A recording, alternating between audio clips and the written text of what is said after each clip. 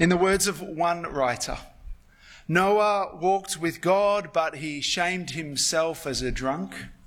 Then he died. Abraham, God's friend, jeopardized his wife's purity because of fear, and he died. David, the man after God's own heart, committed adultery, arranged a murder. He died. Samson, the great deliverer, was a fool for love. And he died. Moses, who spoke face to face with God, also forfeited the promised land in a fit of anger. And he died.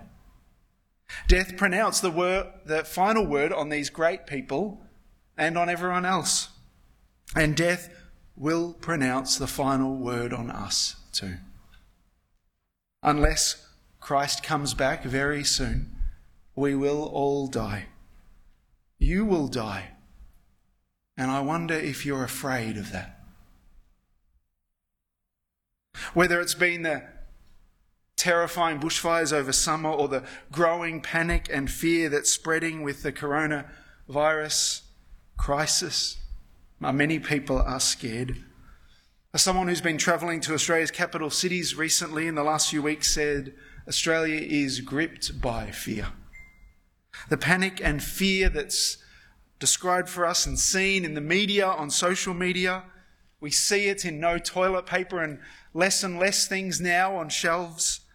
We see the fear in people not leaving their homes, in people queuing up to be tested. Maybe you're afraid for your loved ones. Maybe you're afraid of you or them getting sick, not having enough to eat, maybe even of dying. Are you fearful of death? Today we see a good man die and be buried. And we will see that the only hope that we have for life is in listening to Jesus.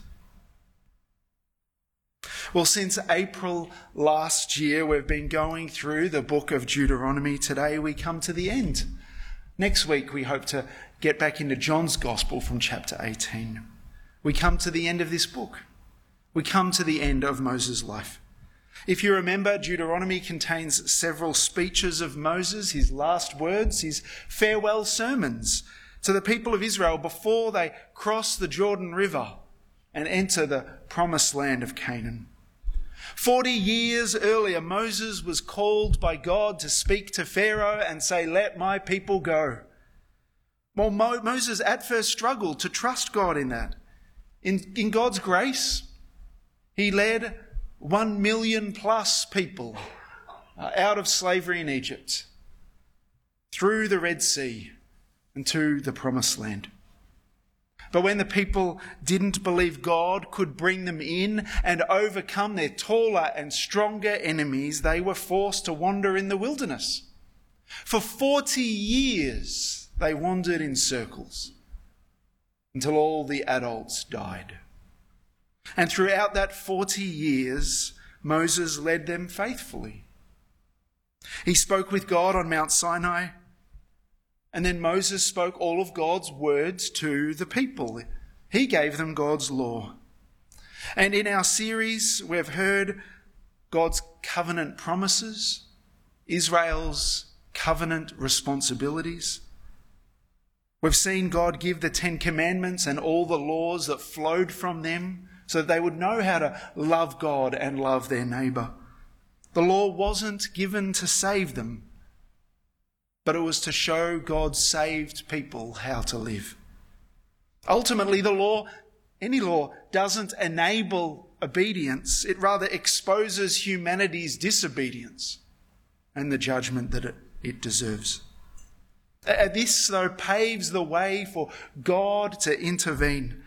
Israel's only hope was God coming to save them, to restore the relationship with him that had been broken by sin. Their only hope was God's grace, God's solution, God's saviour.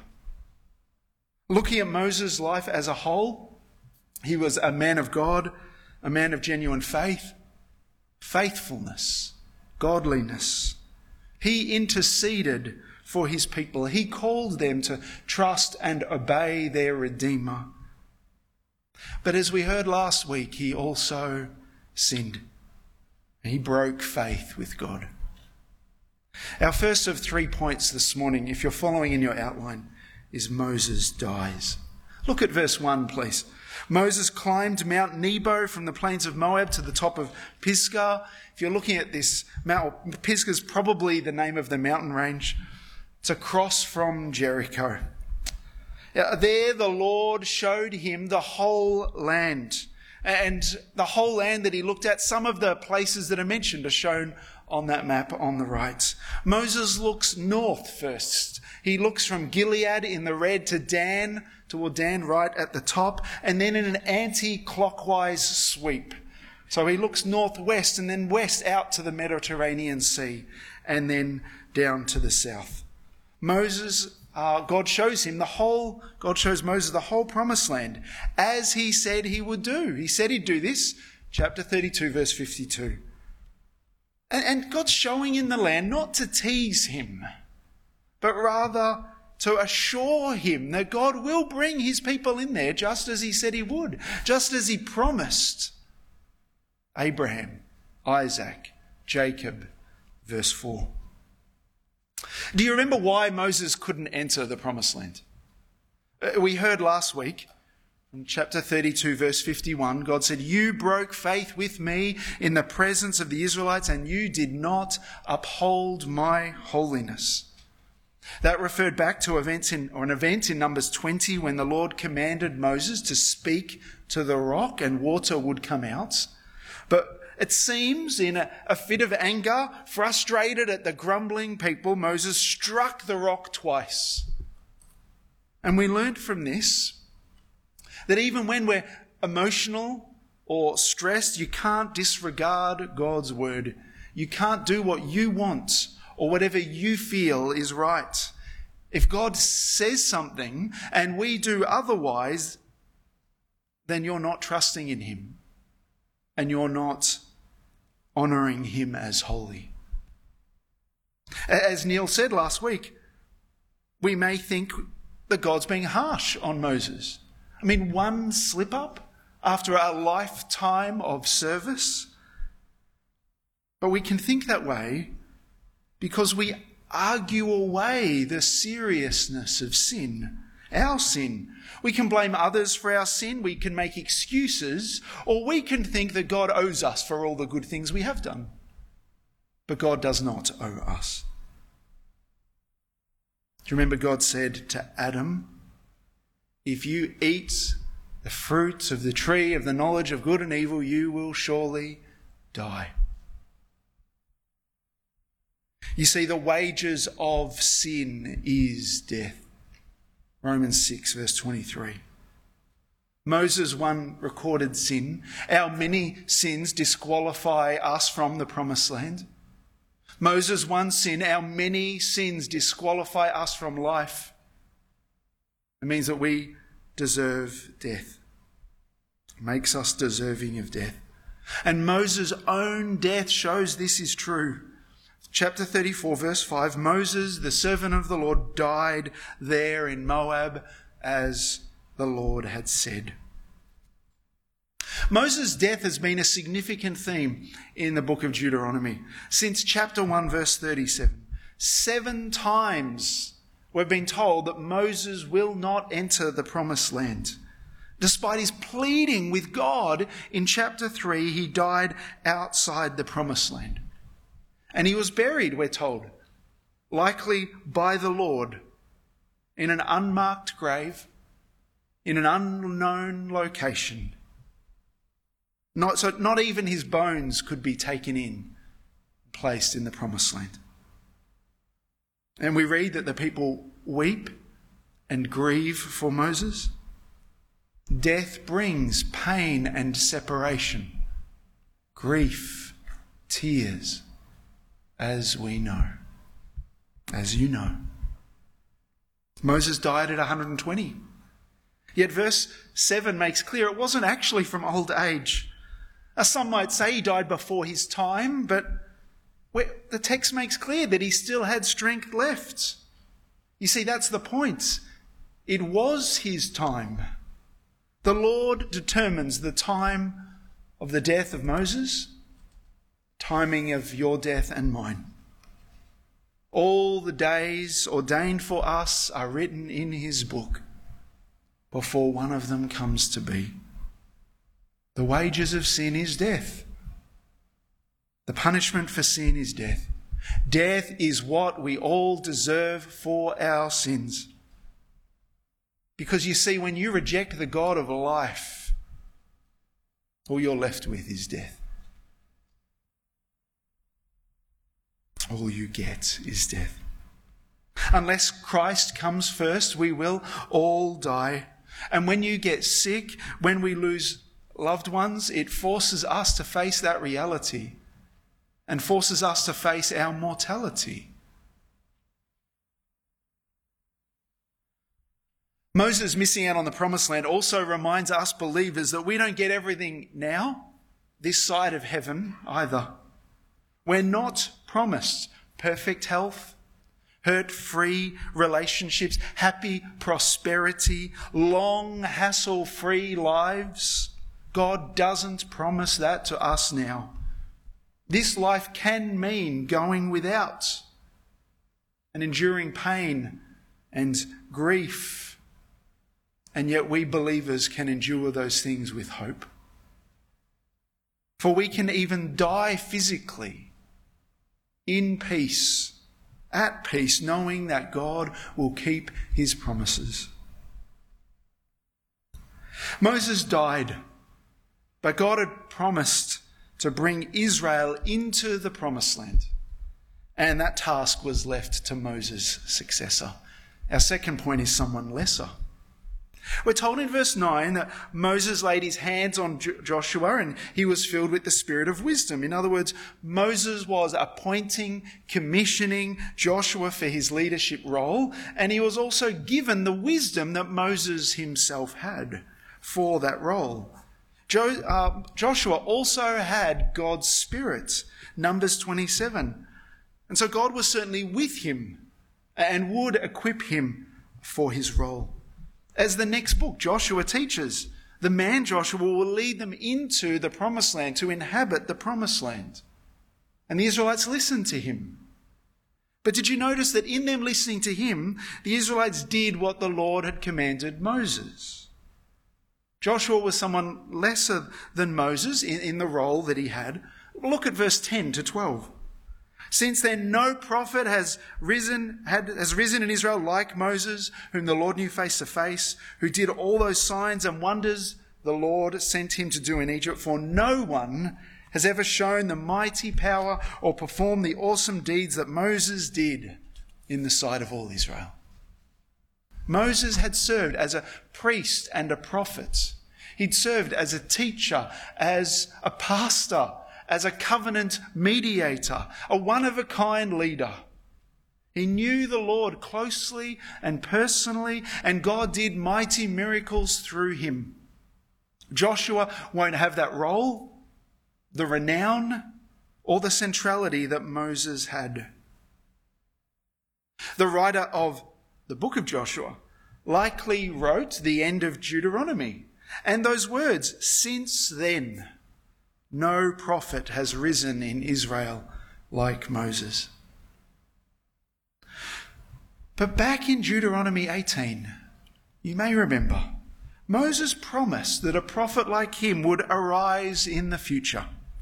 The Lord promised to raise up a prophet like Moses who would speak God's words. And no, it's not Muhammad, as some Muslims, I will tell you. People need to listen to this prophet or they will be held accountable. And Israel had to wait a long time for this prophet to come. But we know Jesus is the prophet greater than Moses. That's our next point. Jesus is the someone greater than Moses. We heard that in Hebrews chapter 3 last week. Interestingly, the name Joshua, Yeshua, in Greek is Jesus.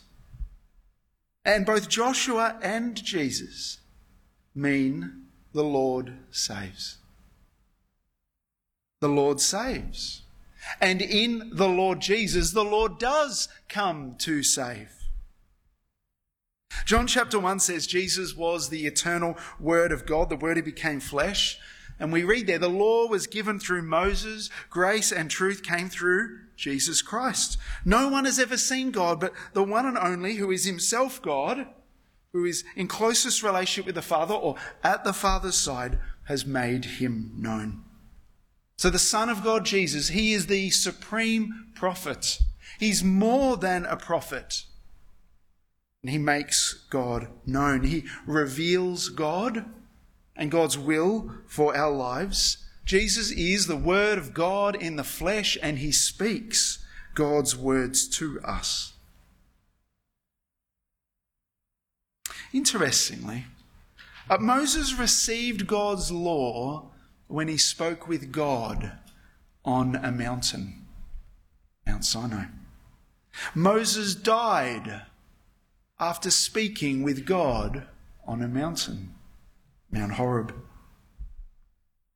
And now if you remember our first reading from Matthew chapter 17, Jesus spoke with Peter, James, John on a mountain. And who's there with him? We're told it's Moses and Elijah, two great prophets that may even be representing the whole Old Testament, the law and the prophets. But they're in the presence of someone greater. Everyone else there is in the presence of someone greater, God's own Son, who's revealed in his transfigured, his changed appearance, his face shining like the sun. And the voice speaks from the cloud, "This is my Son whom I love. Him I am well pleased. Listen to him." Remember those words, Deuteronomy 18? Moses had said, "Listen to him." Now God the Father is saying, "Listen to him." In Acts 22, the Apostle Peter said that Jesus was a man accredited to you by miracles, wonders, signs. We would say even signs greater than those of Moses. He was put to death. He was nailed to a cross, but God raised him from the dead, freeing him from the agony of death, for it was impossible for death to keep its hold on him. And then Peter, again speaking in Acts chapter 3, in verse 22, he quotes Deuteronomy 18, saying Jesus is the prophet that Moses spoke of. He says, you must listen to him, and if you don't listen to him, you will be cut off. It's just as God had said in Matthew 17, we need to listen to Jesus. He's the one who died and is risen. He's conquered death. He's defeated death. And if we want to experience life, eternal life, and not eternal death, then we need to listen to Jesus. And when we obey Peter's words in verse 19, we listen to Jesus when he says, repent and turn to God so that your sins may be wiped out. And we turn to God by turning to the Saviour Jesus. We turn to God by turning to Jesus. I'm a Star Wars fan, as some of you may know. And in the original Star Wars, Episode 4, A New Hope, if you're right at the start of the movie, when it seems that all is lost, Darth Vader and the dark side are about to squash the final resistance, and Princess Leia gets this message out to the old Jedi, Obi-Wan. Help me, Obi-Wan Kenobi. You're my only hope.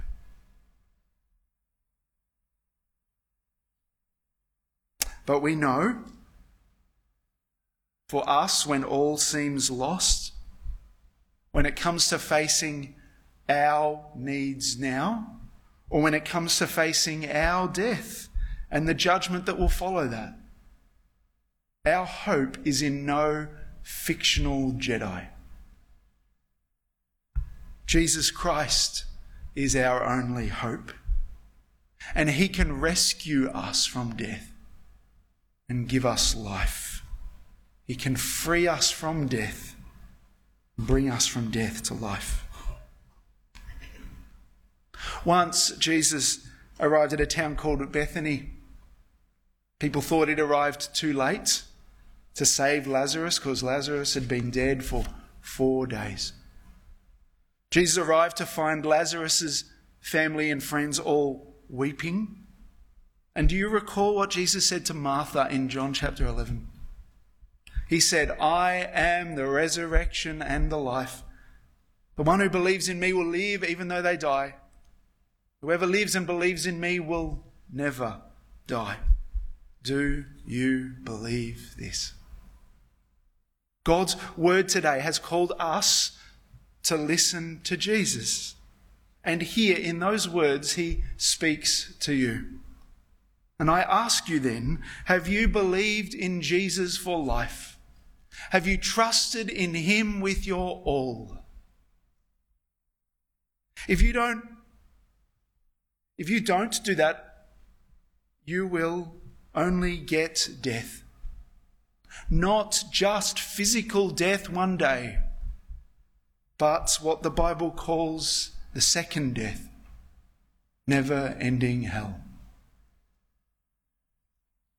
But by faith in Jesus, we get life to the full that starts even now, and life forever with God in the future. When we believe in Jesus and rely on him, by relying on his words, we get life. The wages of sin may be death. But do you remember the second half of Romans 6, verse 23? The wages of sin is death, but the gift of God is eternal life in Christ Jesus our Lord. That is a verse it's worth you remembering. The gift of God is eternal life in Christ Jesus our Lord. Believe it. Moses may not have entered the promised land, but he died in faith. His soul went to be with the Lord. And if we die in faith, we will be with the Lord. We will get to our heavenly promised land. Like Moses looking to the promised land, look to heaven that is to come with faith and hope. You can be sure that it's coming, Christian. In 1 Peter chapter 1 from verse 3, we read this: "In God's great mercy, he's given us new birth into a living hope through the resurrection of Jesus Christ from the dead, and into an inheritance that can never perish, spoil or fade. It's kept in heaven for you." And in verse 8, "Though you've not seen Jesus Christ, you love him. Even though you do not see him now with your physical eyes, you believe in him and are filled with an inexpressible and glorious joy." Why? Because you are receiving the goal of your faith, the end result of your faith, the salvation of your souls. When we're believers, we can have assurance of heaven. And so I ask you, brothers, sisters, do you have assurance of heaven? Are you sure that's where you're going? When you die, do you know where you're going? And if you do, shouldn't that give you peace and calmness now, whatever comes? Billy Graham was a preacher and evangelist who was used by God to bring thousands of people to faith in Christ. He died 2 years ago at 99. As an 80-year-old, he was speaking at a luncheon and he told this story. "I'm reminded today of Albert Einstein, the great physicist who this month, December 99, has been honoured by Time magazine as the man of the century. Einstein was once travelling from Princeton on a train when the conductor came down the aisle punching tickets of every passenger. When he came to Einstein, Einstein reached into his vest pocket. He couldn't find his ticket, so he reached into his trouser pockets. It wasn't there. He looked in his briefcase and on the seat beside him. He couldn't find it. The conductor said, "Dr. Einstein, I know who you are. We all know who you are. I'm sure you've brought a ticket. Don't worry about it." Einstein nodded appreciatively. The conductor continued down the aisle punching tickets, and as he was ready to move to the next car, he turned around and saw the great physicist down on his hands and knees, looking under the seat for his ticket. The conductor rushed back and said, Dr. Einstein, don't worry. I know who you are, no problem. You don't need a ticket. I'm sure you bought one." Einstein looked at him and said, "Young man, I too know who I am. What I don't know is where I'm going." Having said that, Billy Graham continued, "See the suit I'm wearing? It's a brand new suit. My children and my grandchildren are telling me I've gotten a little slovenly in my old age, so I went out and brought a new suit for this occasion, this luncheon, and one more occasion. You know what that occasion is? This suit is the one in which I'll be buried." I don't know if that's the suit. And he said, "When you hear I'm dead, I don't want you to immediately remember the suit I'm wearing. I want you to remember this. I not only know who I am, I know where I'm going." I ask you, do you know where you're going? When sickness, when grief, when diagnoses and corona crises come, when you are faced with heaven and hell, we need to remember this. Akos Balo wrote on his blog online last week, "I was looking through my Twitter feed the other day, seeing how the coronavirus was impacting life across the world, from quarantines to toilet paper and other shortages, and I started to feel anxious. You might be feeling a little of the same. But I remembered this. I remembered who I belonged to, that Jesus Christ is sitting at the right hand of God and my life is in his hands. And so remembering this inspired me to write this latest blog post. I've written an open letter to Christians encouraging us not to fear, but to trust our Saviour and love our neighbour in this time of uncertainty. How bad will this crisis be? The truth is we don't know for sure. And so as a society, we're increasingly anxious for our loved ones, anxious for ourselves. It's a time of fear. But whatever happens, dear Christian, know this. This is our time. God has raised us up for a time as this, for such a time as this. It's no accident that you're here. This is our time to think not about ourselves, but about our neighbours, many of whom are scared and will only grow more so as the virus spreads.